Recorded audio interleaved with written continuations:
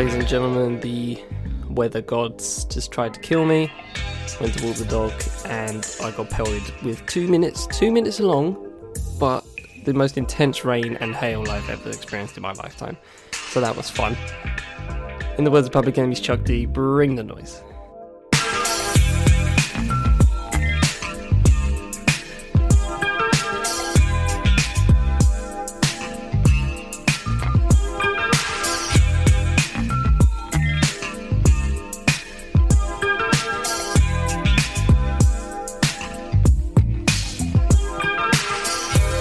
From the Fifth Element Podcast Network, I am Charlie Taylor, and this is What's Good.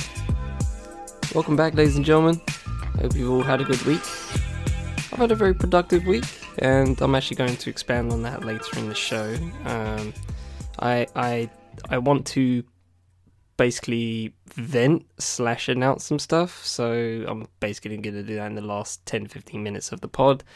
So with that said, there are only 3 topics for this show today. Because of that, just to make room, and it's gonna be fun. So I literally just got clarted like about half an hour ago. Went to the dog, and there was this big fat looming cloud just threatening, and I decided to play Ashanti's Rain on Me, because why not? And yeah, literally about 20 minutes later, a 2 minute just absolute hellstorm just came for me. And at the time I was wearing sunglasses because the sun was actually out, so logic says that wear sunglasses. And yeah, I took them off. I took them off big quick because they were just becoming really terrible goggles, water goggles, swimming goggles, sorry. And yeah, that was not fun. And I think my waterproof coat isn't as good as it. I don't. Do waterproof coats deteriorate over time? Because I feel like it's letting in more water than it used to. I don't know if that's just the amount of rain that just came down, or a genuine concern I should have. I'm not really sure. I don't know the technology of waterproof coats. But anyway, again, how many times do I talk about the weather for the start of the show? I've done it a lot. I don't know why I keep doing it, but it's just always what's on my mind. Like, I'll just look out the window and I'm just like, great, winter's coming, yippee. That's kind of what I just wake up to every day. So that's usually how I feel when I come on here. Just feel like talking about the weather. But anyway, formalities before we begin. We have the email, we have the Twitter, we have the IG, and we also have the Facebook as well. Hit me up on any of those, and be sure to follow all of those if you really want. Well, you can't follow email, but you know what I mean. And yeah, without further ado, let the beat go drop, and let's get to the show.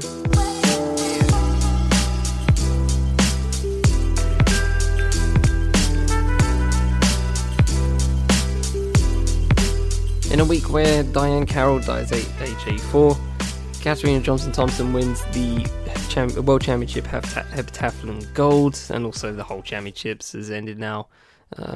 If I can rate it, it's funny because this World Championships for athletics was like one of the greatest for competition. Like, there were so many events where there were just like 1, 2, or 3 people just like constantly in the mix, and there were even some events where there were more than that. Some event like a shopper, for example, men's shopper had like 5 people that could have won a medal. It was absolutely stupid the amount of quality. So the from an athletics and competition standpoint, like for pure just looking at the product, the entertainment value, it was all there, one of the greatest championships I've ever seen.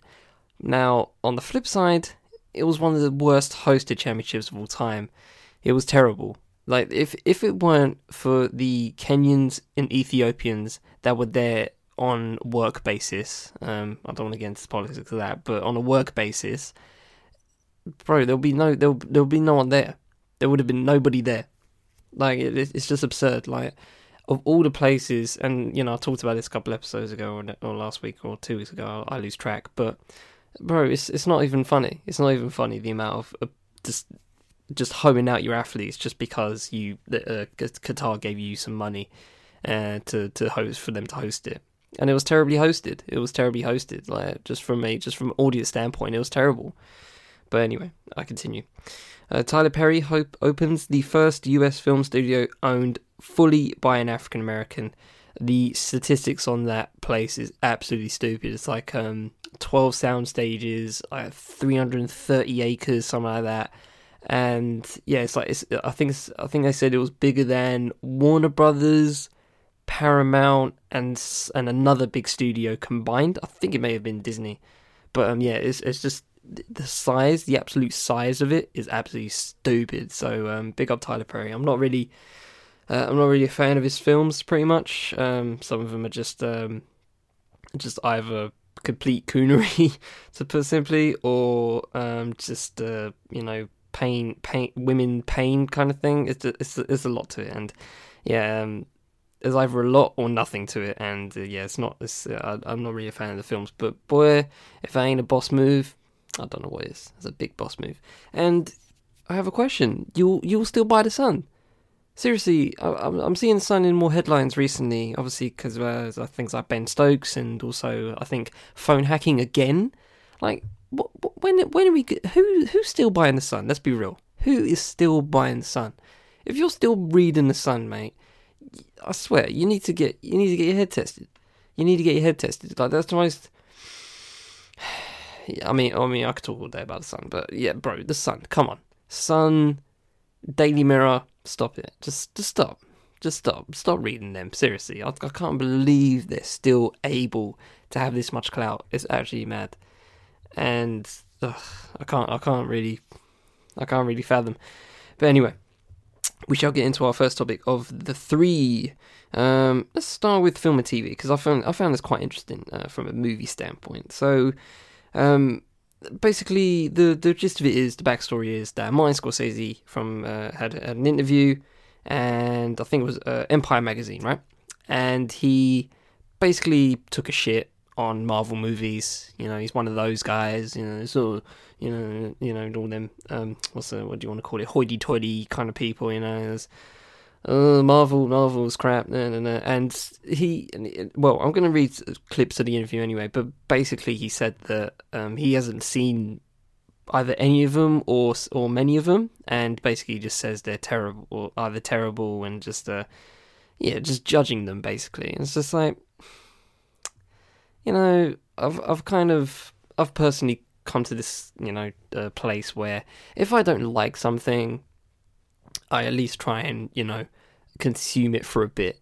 I know that Love Island's trash because I watched an episode of it a few years ago, and I was just like, yeah, this ain't for me.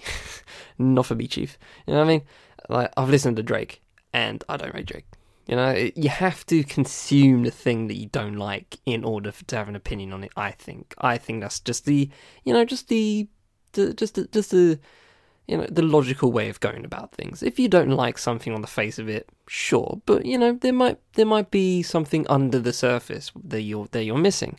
So I just personally think, as a a human being kind of thing, if you don't rate something on the face, just dig into it a little bit, and then come to your conclusions. If you want to go through it with bias, then go through it with bias if you want. That's all up to you guys, but at least explore the thing. But anyway, life lessons over. Let's get into what Martin Scorsese talks about. And I'm actually going to come into this from also the responses from James Gunn, director of obviously Guardians of the Galaxy, and also Samuel Jackson, just because Samuel Jackson. So this particular one I'm going to read is by Zach Schaff of IndieWire. James Gunn upset Martin Scorsese is judging Marvel movies without seeing them. And yeah, let's get into it. Martin Scorsese's recent anti-Marvel comments have rubbed James Gunn the wrong way. Writer director behind Marvel's Guardians of the Galaxy franchise took to social media to say he's upset Scorsese does not consider Marvel Cinematic Universe films to be real cinema. Scorsese called out the Marvel movies in a new interview with Empire magazine, comparing them to theme parks. Wow, damn. The comment has not sat well with comic book movie fans, nor is it getting a complete pass from Gunn. Quote, Martin Scorsese is one of my favourite living filmmakers, Gunn responded on Twitter. I was outraged when people picketed The Last Temptation of Christ without having seen the film. I'm saddened that he's now judging my films in the same way. That said, I'll always love Scorsese, be grateful for his contribution to cinema, and can't wait to see The Irishman. Scorsese's full quote to Empire reads, I don't see Marvel movies. I tried, but that's not cinema. Honestly, the closest I can think of them as well made as they are, with actors doing the best they can under the circumstances, is theme parks. It isn't the cinema of human beings trying to convey emotional, psychological experiences to another human being, unquote. Gunners return to the Marvel Cinematic Universe, Disney notoriously talking about James Gunn's history. So, it's something to that, I mean, it's like, okay, he said he tried. Now, my question is, what does trying mean? Did he, watch, I don't know, The Avengers, or did he watch, Civil War? Did he watch 1 or 3 or 5? How many did he see, Did he see just a clip, a YouTube clip of one of them, you know what I mean? Obviously, there needs to be I need to find a level here. I need to find a middle ground there to actually see where he's coming from, obviously. But even with that said, to call them theme parks and to say they don't explore, emotions, psychology. I mean, from the original material itself, if you really dive into the stuff, which I haven't, but I've, read stuff where they talk about it and break it down for me, so I don't have to read them. But, and also video essays and that. But even from the original material, there are a lot of things you can sink your teeth into when it comes to, emotions and also definitely psychology. If you really think about it, how many superheroes are there that you can think of, right? Just name a couple off the top of your head, right? And just think of all the negative, stuff that they've gone through, right? So, Black Panther, dad died. Spider-Man, uncle died. Iron Man, dad, he thought his dad didn't love him, and he became permanently damaged. Nearly most of the time permanently damaged because of that. There are a lot of things, and there are a lot of deeper things below them surfaces. It's like that's just the bare bones, and I'm just whipping stuff off the top of my head. But think about the amount of superheroes that you can name, like Batman, for example. Right? Come on, how damaged is that dude? That dude is so damaged. Let's be real. Batman is fucking damaged in the head, for in terms of some things. It's crazy. So, to say that the films don't convey, deeper meaning like that is kind of disingenuous. And you can say that obviously they pander to the, I guess, not lowest common denominator, but more, trying to get everyone, trying to gain the mass audiences possible. That's fine. That's just marketing, really, isn't it? They don't have to put all this marketing money into it. They really don't.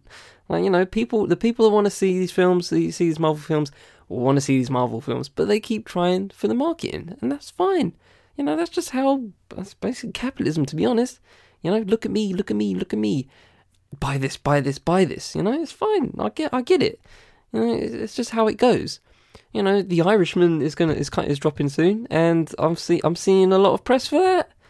So what's the difference if we're being real? What's the complete difference there? So let's get into Samuel Jackson's responses, because I just found his response much more fun. So this one is via Adam White of The Independent. Samuel Jackson has responded to Martin Scorsese's criticism. By speaking to Variety, Jackson said, I mean, that's like saying Bugs Bunny ain't funny. Films are films. Everybody doesn't like Scorsese stuff either. We happen to, but not everybody does. There are a lot of Italian Americans who don't think he should be making films about them like that. Everybody's got an opinion, so I mean, it's okay. Ain't gonna stop nobody from making movies. There you go. That's a very calm way of putting it. It's a very calm and straightforward way of looking at it. There are many. I'm not an Italian American, obviously, but I do wonder: do people will some people watch The Irishman? Is that Italian American? It's The Irishman, so I guess there's Irish Americans in there, but I don't know. But anyway, so if you're being depicted in that kind of film, then you might not like it. You just might not like it. People that are Northern English might not like This Is England. Have you ever thought of that? Probably not. People from Scotland might not like Trainspotting. This is probably a very minute amount of people, but it's possible. It's not out of the realm of possibility. African American. Well, speaking of Tyler Perry, African Americans might rate Tyler Perry for his business acumen, but his films, bit problematic. Some are a bit problematic, and I've seen various articles where they where they pop shots him, and I think like Spike Lee's already said like he doesn't really like Tyler Perry films on wax. So you don't have to be you don't have to like it. Even if it represents you, you don't have to like it. People that like comics might not even rate comic book films. You know what I mean? So this is kind of the conversation. This is kind of the impasse that I think we should all reach. If you like these films, you like these films. If you don't, you don't. Okay? It's really simple as that. There's no point. There's no point in Scorsese having, going out of his way to shit on Marvel movies like that. It's just, It's not really it, Chief. It actually reminds me of the previous conversation I had a few months ago, obviously during award season last year, where Netflix and obviously, Cannes Film Festival and also I guess the Oscars as well, some of the institutions in film, see Netflix as a bit not of a threat, but I guess as a threat to norm, threat to the normativity of what they do. Some people see Roma on their phone, and I'm kind of on the fence about that kind of thing. Where if you have if we're talking about subscription wars once again, I've covered that extensively for the past few weeks, in the past months or so. If you're going to watch a film via Apple Plus or Apple TV Plus or Amazon Prime or Netflix, right? You're not going to gain the experience that the filmmaker wants you to get, and that's just it. And at that point, I guess that's just something that the filmmaker has to live with. If they put it on Netflix or whatever, most people won't see it in the proper light that they really should. For a cinematic film, it should be in the cinema, and that's just it's very. I understand the purest way of looking at things, but. I mean, if it gets views, it gets views. You can't be so cavalier about these things anymore. It's kind of just a thing that you can't. It's really a phenomenon that can't really be stopped. If you want to make films and put them in the cinema, good for you. I highly support that. But if you want to slap it on Netflix because it's a low budget film and doesn't have much traction to get a nationwide release or whatever, that's fine as well. Slap it on Netflix, sure, fine as well. If you can't do it, you can't do it. If you go to Netflix first, then I'll have then I have some questions for you. But I'm gonna just go ahead and say most of the time that probably isn't the case. But yeah, I'm going back to this Scorsese thing. I mean, yeah, he doesn't really, he can shit on it if he likes, but I just think this should just fall on deaf ears, to be completely honest, because maybe one day he'll drop a film on Netflix, and then everyone go, so now you've moved on to that one, God, what if he did like a superhero film, a Martin Scorsese superhero film? Would that even work? Nah, probably wouldn't. We'll say from that, ladies and gentlemen, I think Scorsese's firmly off that superhero bandwagon. He's not even going to think about trying that stuff.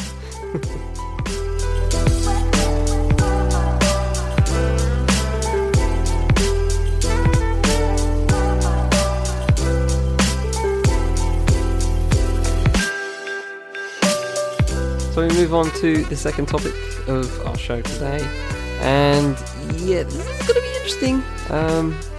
This is a very interesting one. So this is sports, but there's a lot of politics in this one. So I don't know how to introduce it. So I mean, the article will probably explain a lot for you, partly because it's literally an explainer piece, but just to set the scene, I guess, for you.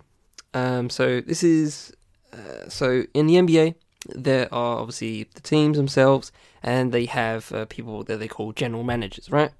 So the general managers are basically people that run the team from a basketball ops kind of thing. So, you know, they help initiate trades, they try and sign free agents, you know, they try and build the team from behind, you know, from behind the scenes kind of thing, you know? So that's basically what a general manager is. So, just with that terminology sorted for you, Daryl Morey, who is the general manager of the Houston Rockets, right? And I'll get into the article really quick, but he basically made a tweet that supported Hong Kong, and you know, if you've listened to this show, you know we've talked about Hong Kong a few times, and obviously stuff that's going on there. And just to update, it's still going. It's actually escalated since. There's been some gunplay via the police there.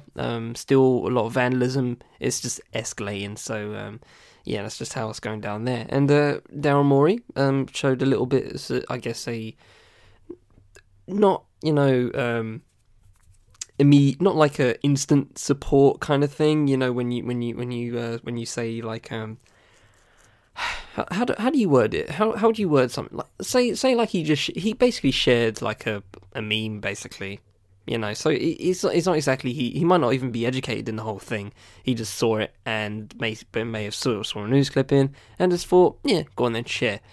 Now, for those that don't know, the NBA is in very, very, very tight cahoots with China.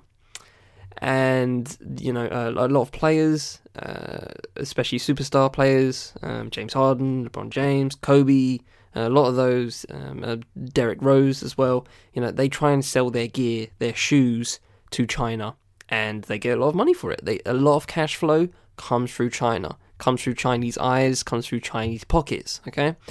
Now, if you guys know, obviously, Hong Kong is the reason why they're protesting is because of China. And that's obviously a very contentious thing. And obviously China is a very authoritarian regime.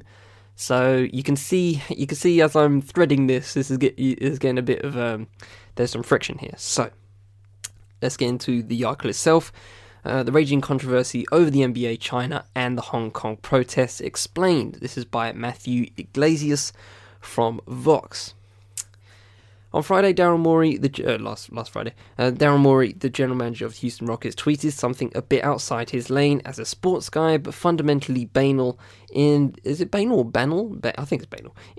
In the context of American opinion, fight for freedom, stand with Hong Kong. Athletes and sports figures have sparked controversies for generations in American politics by wading into political issues. These controversies have only heated up in the Trump era. But Morey turns out to have stepped onto a much bigger landmine. Chinese politics, that's in italics, you know it's important, Chinese politics.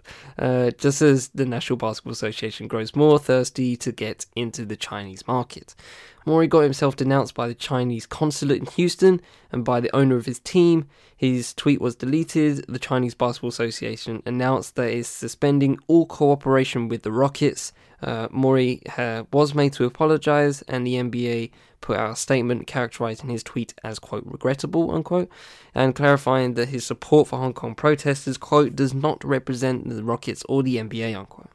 The Rockets are reportedly considering firing Morey in an effort to appease the Chinese. So, an extra wrinkle I just want to add into here. It's so interesting that it's actually the Houston Rockets and not any other team, because the Houston Rockets are very, very, very deep into the Chinese basketball roots, simply and mostly because of one of their players from back in the day, Yao Ming, who is one of the more prominent Chinese basketball players of in basketball history, partly just because of how fucking tall he is. You guys have seen Yao Ming, trust me. You guys have definitely seen Yao Ming. He was like, I think he was one of like the first memes, if we're really being honest. I forgot what it's called, but yeah, I swear his face was the inspiration for like one of the first ever memes. Anyway, meme history aside. Anyway, meanwhile, the NBA's eagerness to squash a backlash in China is prompting its own backlash in American politics. Ted Cruz, Beto O'Rourke, and Julian Castro were among those to swiftly denounce the NBA for giving in to Chinese denunciations. Great word, I love that word, denunciations. So on the article, obviously I have the link in the description for you. There is a Ted Cruz tweet, there is a Beto O'Rourke tweet, and also Julian Castro responding to all of them in a very opposing manner. So basically the NBA is getting pulled by both ends, really. So yeah, we'll get into that in a bit when we finish. Washington is otherwise consumed with the investigation of Donald Trump's corrupt activities and counter-investigations aimed at proving wild conspiracy theories. So the bipartisan nature of the backlash is a testament to international conflicts' enduring ability to bring people together. But it's also quite broadly illustrative of a much larger issue. Once upon a time, the American people were promised that the integration of China into the global economy would promote freedom and democracy there. That promise has not been borne out, and the Rockets' ownership in the NBA as a league are giving us a vision of the frightening possibility that the reverse will happen, and American capitalists' eagerness to please the Chinese government will become a threat to freedom at home. The story behind all of this is that back in 2002, there you go, the Houston Rockets used their number one draft pick to select Chinese player Yao Ming, there you go, 7'6" giant who was also an unusually adept mid-range shooter for a big man of his era. Yao was the first ever foreign player to be selected with the number one pick who hadn't first taken a detour into playing NCAA basketball. And while by 2002 NBA teams were accustomed to drafting players with experience in European basketball leagues, the level of competition in the Chinese Basketball Association was not well understood or well respected. Yao faced considerable skepticism from American sports fans, and his entry to the league was not without a share of cultural miscues, like a promotion for his debut game in Miami where the Heat passed out fortune cookies to their fans, seemingly unaware that fortune cookies are entirely an American invention. Yo, I did not know that. That is funny. No, it's not funny. Sorry, that's not funny. That is problematic. Oh my god. Wow, they passed out fortune cookies. Wow, that's terrible. Fucking hell, Miami. Anyway, but Yao turned out to be good, and his Rocket teams routinely made it to the playoffs. Chinese basketball fans followed his career closely, but critically and somewhat unexpectedly, Chinese Yao fans became Houston Rockets fans. By 2006, the best-selling basketball jersey in China wasn't Yao's, it was Tracy McGrady's. McGrady was an African-American wing player with no connection to China other than that he played on the same team with Yao. It's typical for wing players to be more popular. No. Okay, if you guys know what basketball is, you know what basketball is, right? Let's not talk about wing players, for fuck's sake, okay? Let's just get into the Chinese politics stuff. Okay. Chinese opinion is very different from American opinion. Here we go. Nitty-gritty. The Weeds, shout out to Matthew Iglesias on that. They have a podcast called The Weeds, so little tip of the hat. One thing you will notice if you compare the anti-Mori statements coming out from the NBA stakeholders to the anti-NBA statements coming out from American politicians, the anti-Mori statements emphasize the idea of giving offense to Chinese basketball fans, while the anti-NBA statements emphasize the idea of bowing to the demands of the Chinese government. These are, of course, in practice, somewhat different things. Chinese public opinion exists in a context that is profoundly shaped by government control of television broadcasting, government censorship of the internet, and domestic publishing, and an overall situation in which people with access to outside sources of information know better than to publicly relay an understanding of world events that's at odds with the government's official line. So any backlash amongst Chinese fans to Mori's tweets would necessarily be a reflection, in large part, of the Chinese government's own propaganda efforts. It's the Chinese government that has worked to convince the Chinese public that the Hong Kong protesters are leading a foreign-backed separatist movement rather than standing up for rights they were promised under the terms of Hong Kong's reunification with China. At the same time, by most accounts, grassroots nationalist sentiment in China is authentic and sincerely felt by the Chinese mass public, albeit felt in large as a result of government policy. Consequently, American companies eager to march to the tune set by Chinese leadership can always point to the more respectable sounding desire to cater to the views of Chinese people and be not necessarily incorrect. That said, this isn't how globalization was supposed to play out. Okay, and the article continues into globalization of China and all that, but I'd rather not get into that simply because it's like we're talking about basketball here as well as. But yeah, this is a lot. This is a lot. This is a lot to tiptoe around. So, if I can put it in layman's terms, I guess, in terms of what all that was about, is kind of so obviously you have the NBA saying that, you know, they need the money. Well, they don't need the money, but they want Chinese money because it's a lot of money. Don't get it twisted. Like the amount of money Chinese people put into basketball is a lot. It really is a lot. I don't have a stats view, but just look it up for yourself. It is a lot. So that's kind of the reason, and that's kind of the reason why the NBA is, I guess, and that's it, isn't it? The terminology bowing down, and I guess in a way. There was actually there's an interesting piece via The Atlantic. Shout out to Jamel Hill, actually. I haven't read it fully, but I've seen quotes from it, and also I've seen her on the TV recently talking about it. And she gave an interesting, I guess, wrinkle to all of this, talking about how the NBA as an organization is actually very socially aware. You know, they what was it last year? Was it this year? Charlotte All-Star game, right? So they had the All-Star weekend in Charlotte, and at the same time there was this bathroom bill. I think it was like a transgender thing, transgender bathroom bill, and the NBA literally threw its weight around in the political arena, saying we will move the All-Star weekend and all the money that comes with that, all the income and all the tourism that comes with the All-Star weekend, we will move out and go to a different city or whatever.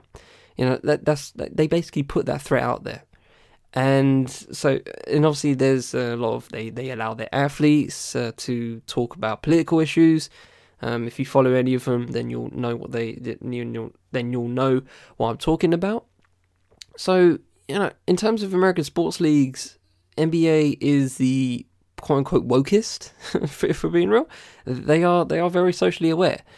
But when it comes to this, it's kind of moving away from that. You know, obviously there is a lot of things going on with China, just from a foundational standpoint. Obviously they're very authoritarian. They, like the article said, you know, they're very they're very influential into the mass public's opinions. It's not exactly hypodermic needle, but it's kind of hypodermic needle.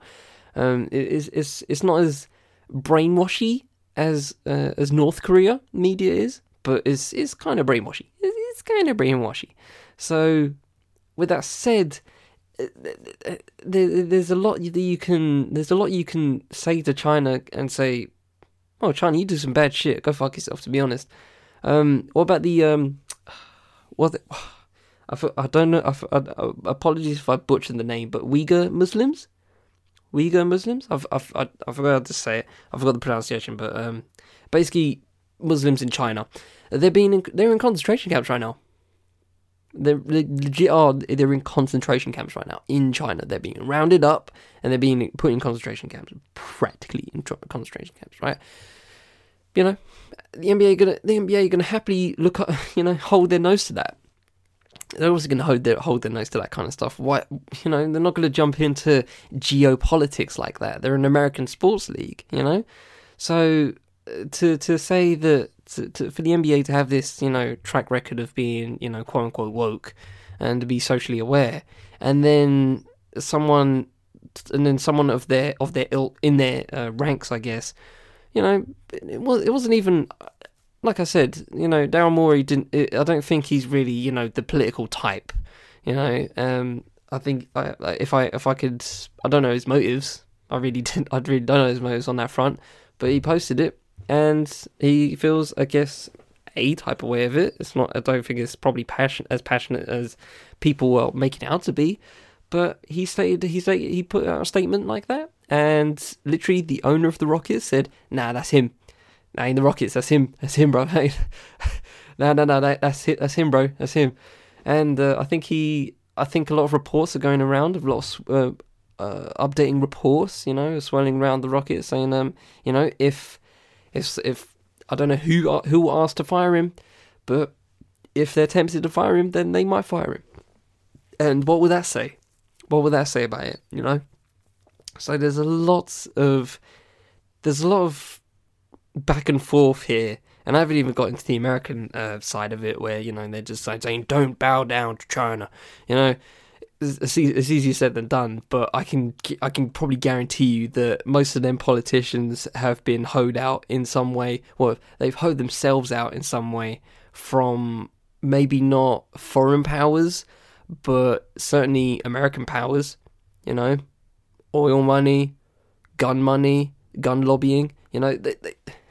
They hoe themselves out as well, so they can't really say that much. But I guess because this is a geopolitical thing and it's from another country flexing their muscles on an American organization, then I guess that's where, they feel like they have the right to chime in. But yeah, this is a mad story, just from one tweet, and they've actually shut down. There were actually supposed to be basketball games, preseason basketball games in China. I think yesterday or a few days ago, or throughout this week anyway, and now it's probably gone. So we don't know what's going to happen. I don't really. There are lots of ways that can go about that the NBA can go about this. Obviously, they can just say, "Yeah, you know what, China, go fuck yourself." They could, but they probably won't, because money, and that literally is kind of the whole thing here. Throughout all these American politics, throughout some dude tweeting, and throughout Chinese authoritarianism flexing their muscles over Hong Kong, and for someone that says free Hong Kong, basically. all the thing behind everything behind that, the one thing behind all of that is money. It's the dollar bill.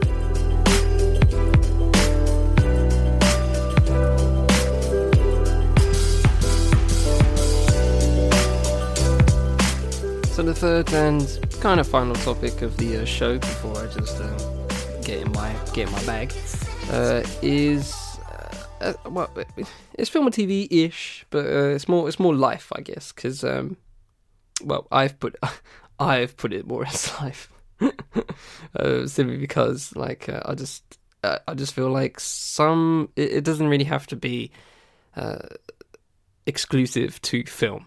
I think this is something that happens in many other arenas. So let's get into it anyway. This is by Lanra Bakare, arts and culture correspondent by The Guardian, and this is director Uzan Palsi says Hollywood found her ideas too black. So yeah, I obviously still. I think it's still. Is it still Black History Month? I think it's still Black History Month. So I just thought keep up the trend that I'm going for here, and just do at least one that's I guess tied to Black history or anything like that. So I thought this was good to talk about. So let's get into it. The first black woman to direct Hollywood film. Didn't know that, did you? Said she was turned down repeatedly for projects because her ideas were quote-unquote too black, even after Marlon Brando earned an Oscar nomination for his performance in her film about apartheid, A Dry White Season. Uzan Palsi, whose work is part of Black History Month seasons at the Barbican in London and home in Manchester, broke through the mid-1980s with her film Sugarcane Alley, but stepped away from Hollywood in the 90s after repeated rejections. After winning the Silver Lion at the Venice Film Festival in 1983, the Martinique director was courted by Hollywood, where in 1989 she made A Dry White Season, an adaptation of Andre Brink's book, but found that other stories with black-led characters were quickly rejected by executives. Quote, they were very matter of fact. They'd ask, can't the lead be white? She said. I was pitching a story about a black freedom fighter and they asked me if he could be white. Incredible things like that, Jesus. It wasn't meant to be insulting. For them, it was just normal. They loved my filmmaking and the stories, but eventually they would say, sorry, it's too black. Our marketing department cannot sell it. Parsley is regarded in a similar light to Julie Dash, the director of 1992 Sundance Festival hit Daughters of the Dust, as a black female filmmaker who has been overlooked. The Barbican season is called Hidden Figures and focuses on great directors who deserve greater recognition in the UK. Parsley said she decided to focus on writing screenplays and helping develop young filmmakers rather than making films herself, when she realised Hollywood wanted diluted versions of her ideas that required white characters to secure financing. I couldn't compromise and betray the very reason why I decided to be a filmmaker, she said. People would ask, why did she disappear? Then I explained to them the choice I made. They say it's a waste of your talent. I say no. I would have hated myself and I would have been miserable. I may be crazy, but I can't change how I am. Parsley said she had 3 spiritual mentors who helped her develop as a filmmaker. Aimé Césaire, the Martinique poet and the founder of the Negritude movement, probably in French, Negritude, supported her when she came to Paris in her 20s. Francois Truffaut, the French New Wave director, encouraged her to make Sugar Cane Alley after reading her screenplay, and Robert Redford acted as an advisor to the young director after seeing her first film and championed her in the US. Robert Redford saw Sugar Cane Alley and he loved it, she said. He was like a godfather to me. Any problems I just had to call him. The director said the recent Oscar So White movement and Time's Up were both positive steps to addressing the issues that stymied her Hollywood career. These are values that I stood by for many years. It's taken time, too much time, but it's happening slowly, she said. Parsley said the achievements of Ava DuVernay and Shonda Rhimes, who has a multi-billion-dollar deal with Netflix for projects with diverse casts, shows the progress that has been made. For many years, I felt like I was by myself talking about these issues of racism and sexism in film. Now I am not alone.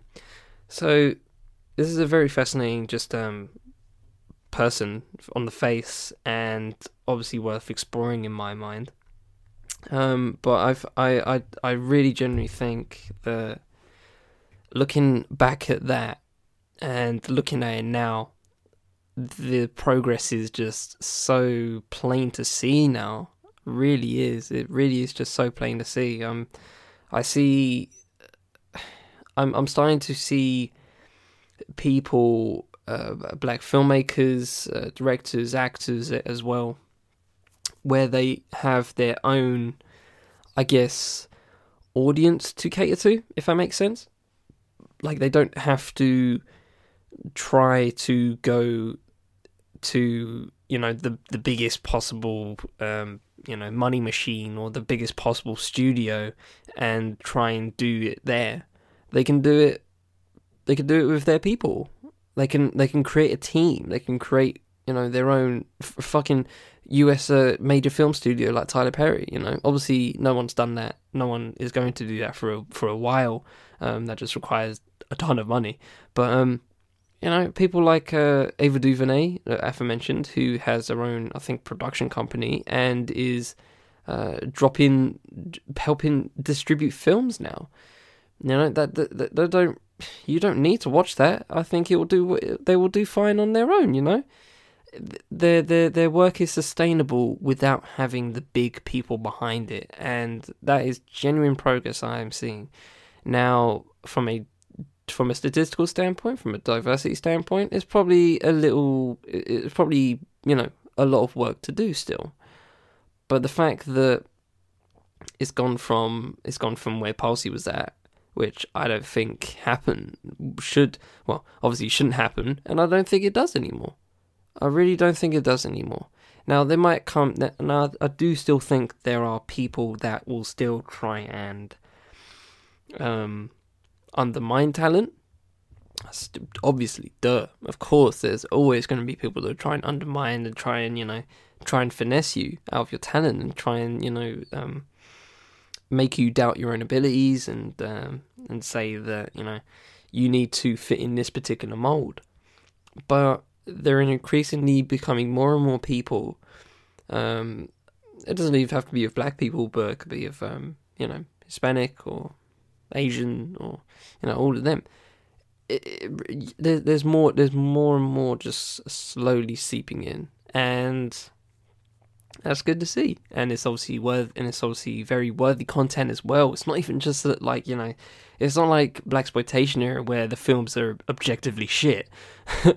It's not like that. The films and the TV shows and the stand-up shows and the whatever you want to go for, creatively, are generally good pieces. Are generally great pieces of art, and I think that is just a amazing step in the right direction. And yeah, I mean, I kind of called it a couple of years ago. New American Renaissance, I think, it's still happening, still coming.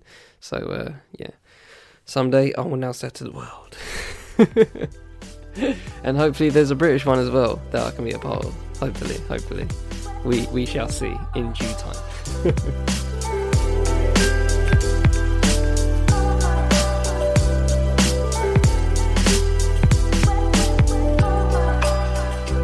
So we'll come to the final kind of, I guess, segment of the show where I'm just going to talk to you guys, because I feel like I haven't done it in a while. I just check in on where I'm at and where I'm at professionally.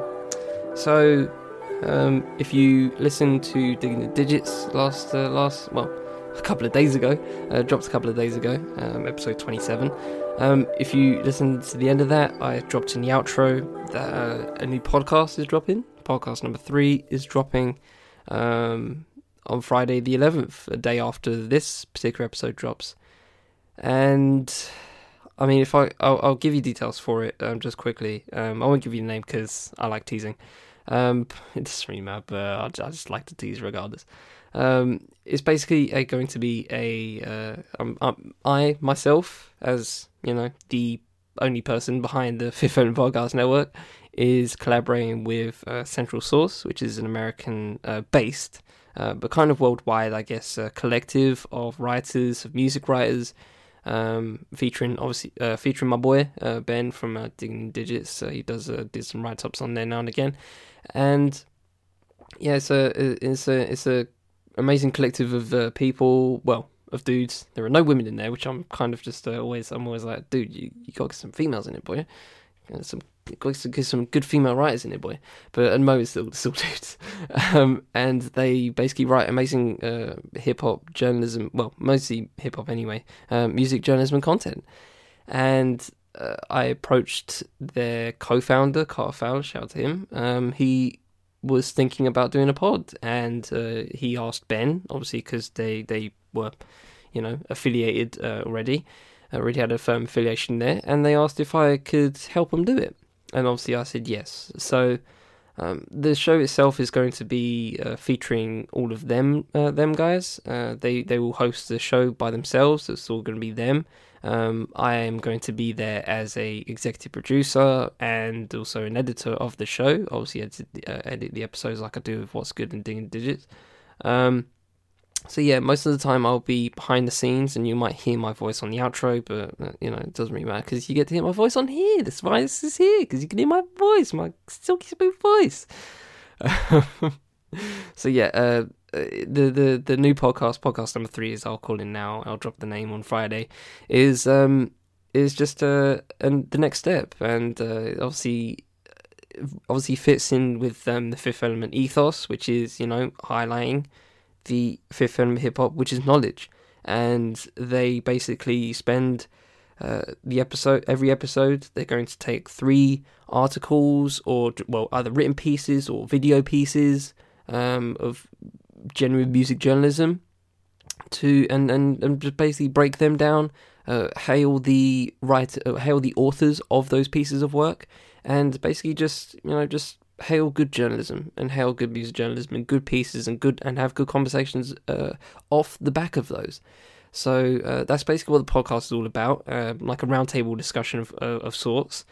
And yeah, so if you want to listen, I'll drop the necessary links. Be sure, that's why I do always do the formalities and say follow the Fifth Element, because obviously you're going to drop news like this on there exclusively. So if you're interested and you want to listen, please do listen.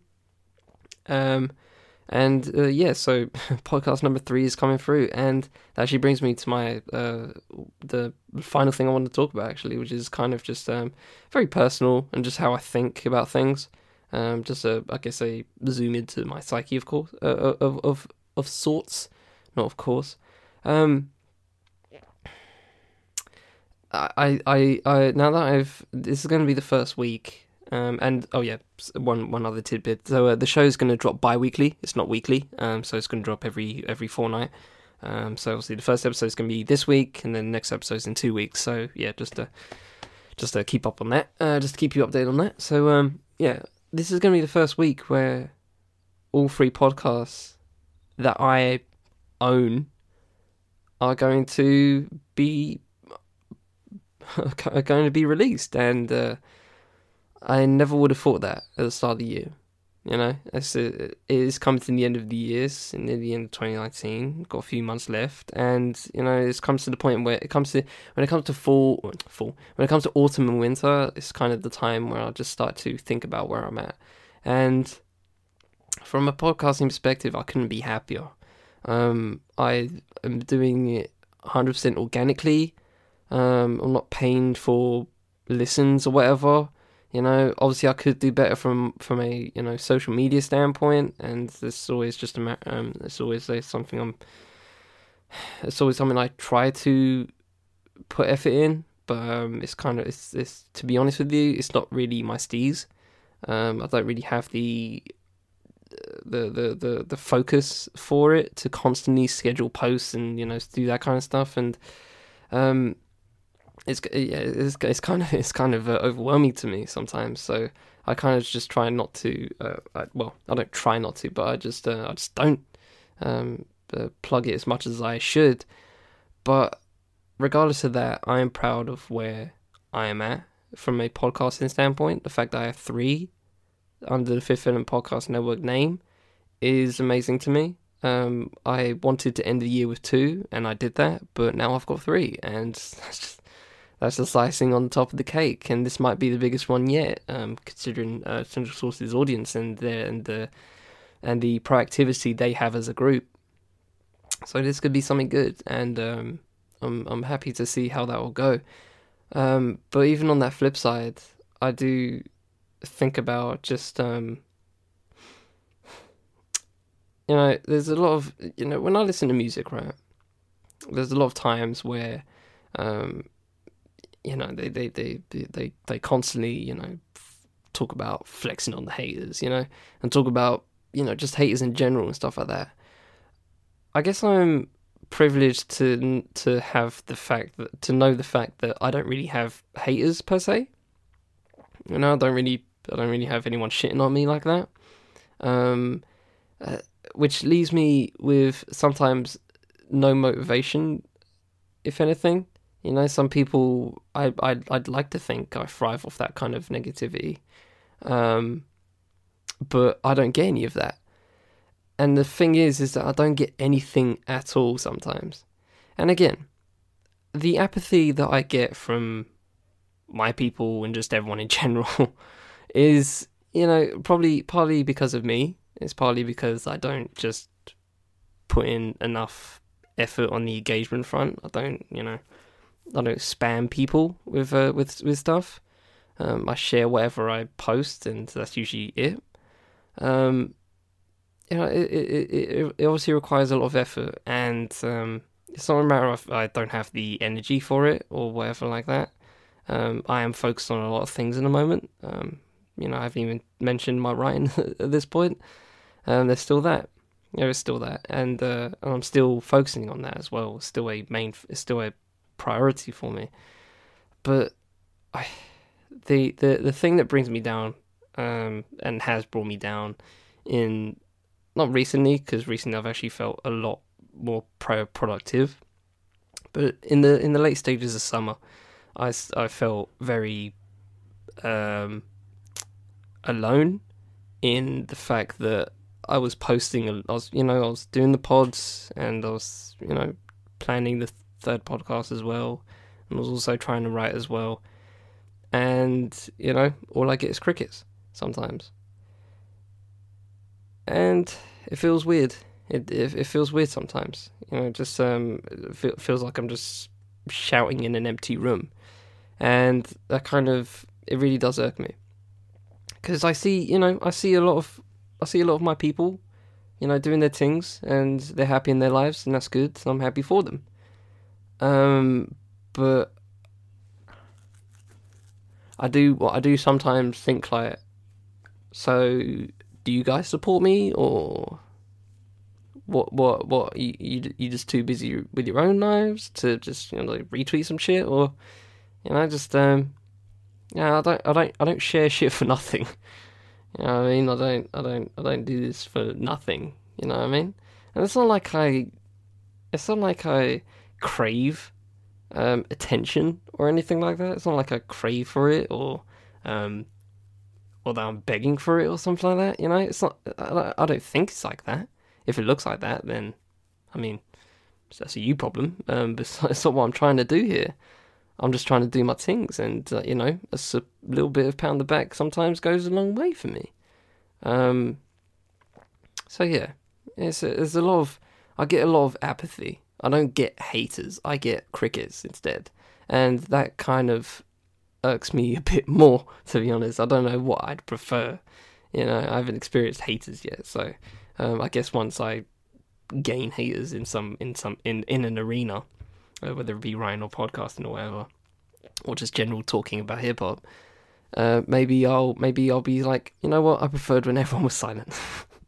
Maybe, but at this time, I just sometimes, not all the time, I will admit, most of the time I just try and keep it moving. But whenever I post something, or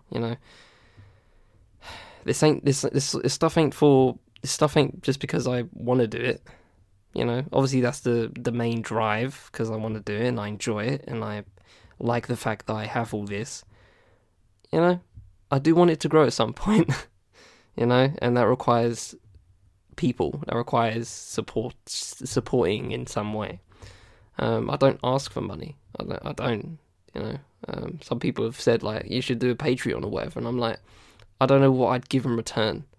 I don't know what I'd give back in return. I don't really have anything else to give back in return. This is all I have. Like, you get the pod, you get my track of the day, you get, a few write-ups now and again when I have the time to do it.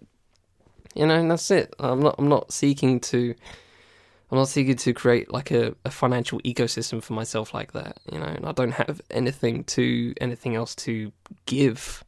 I give everything to the pod, I give everything to my writing, I give everything to everything behind those particular scenes. So yeah, it's kind of irritating. And I know a lot of creators feel the same way, and I feel you. And, if you're a creative yourself and you listen to this, and you're probably nodding your head, going like, yeah, mind, I get you completely. I'm not alone in this. It's not just me, but it can be irritating, just the lack of attention. Not that I'm begging for it. Not that I'm begging for it, but at some point, progress will come. I know that, and I'm always hopeful of that, and I'm always, confident of that fact that it will happen, that just one will just explode or something, and I don't know, and that may just be it. That may be just the thing I need, but at the moment it's just been a lot of just keep doing your things, and that's what I keep telling myself. So if you feel the same way, just shout me up and we can chat about it, because I'm always willing to lend an ear to anyone who feels the same way, or anyone who feels anything, because I do tell you guys at the end of the show, hope you have a good week, and I generally mean that. I do, and I say at the start of the show, hope you all had a good week.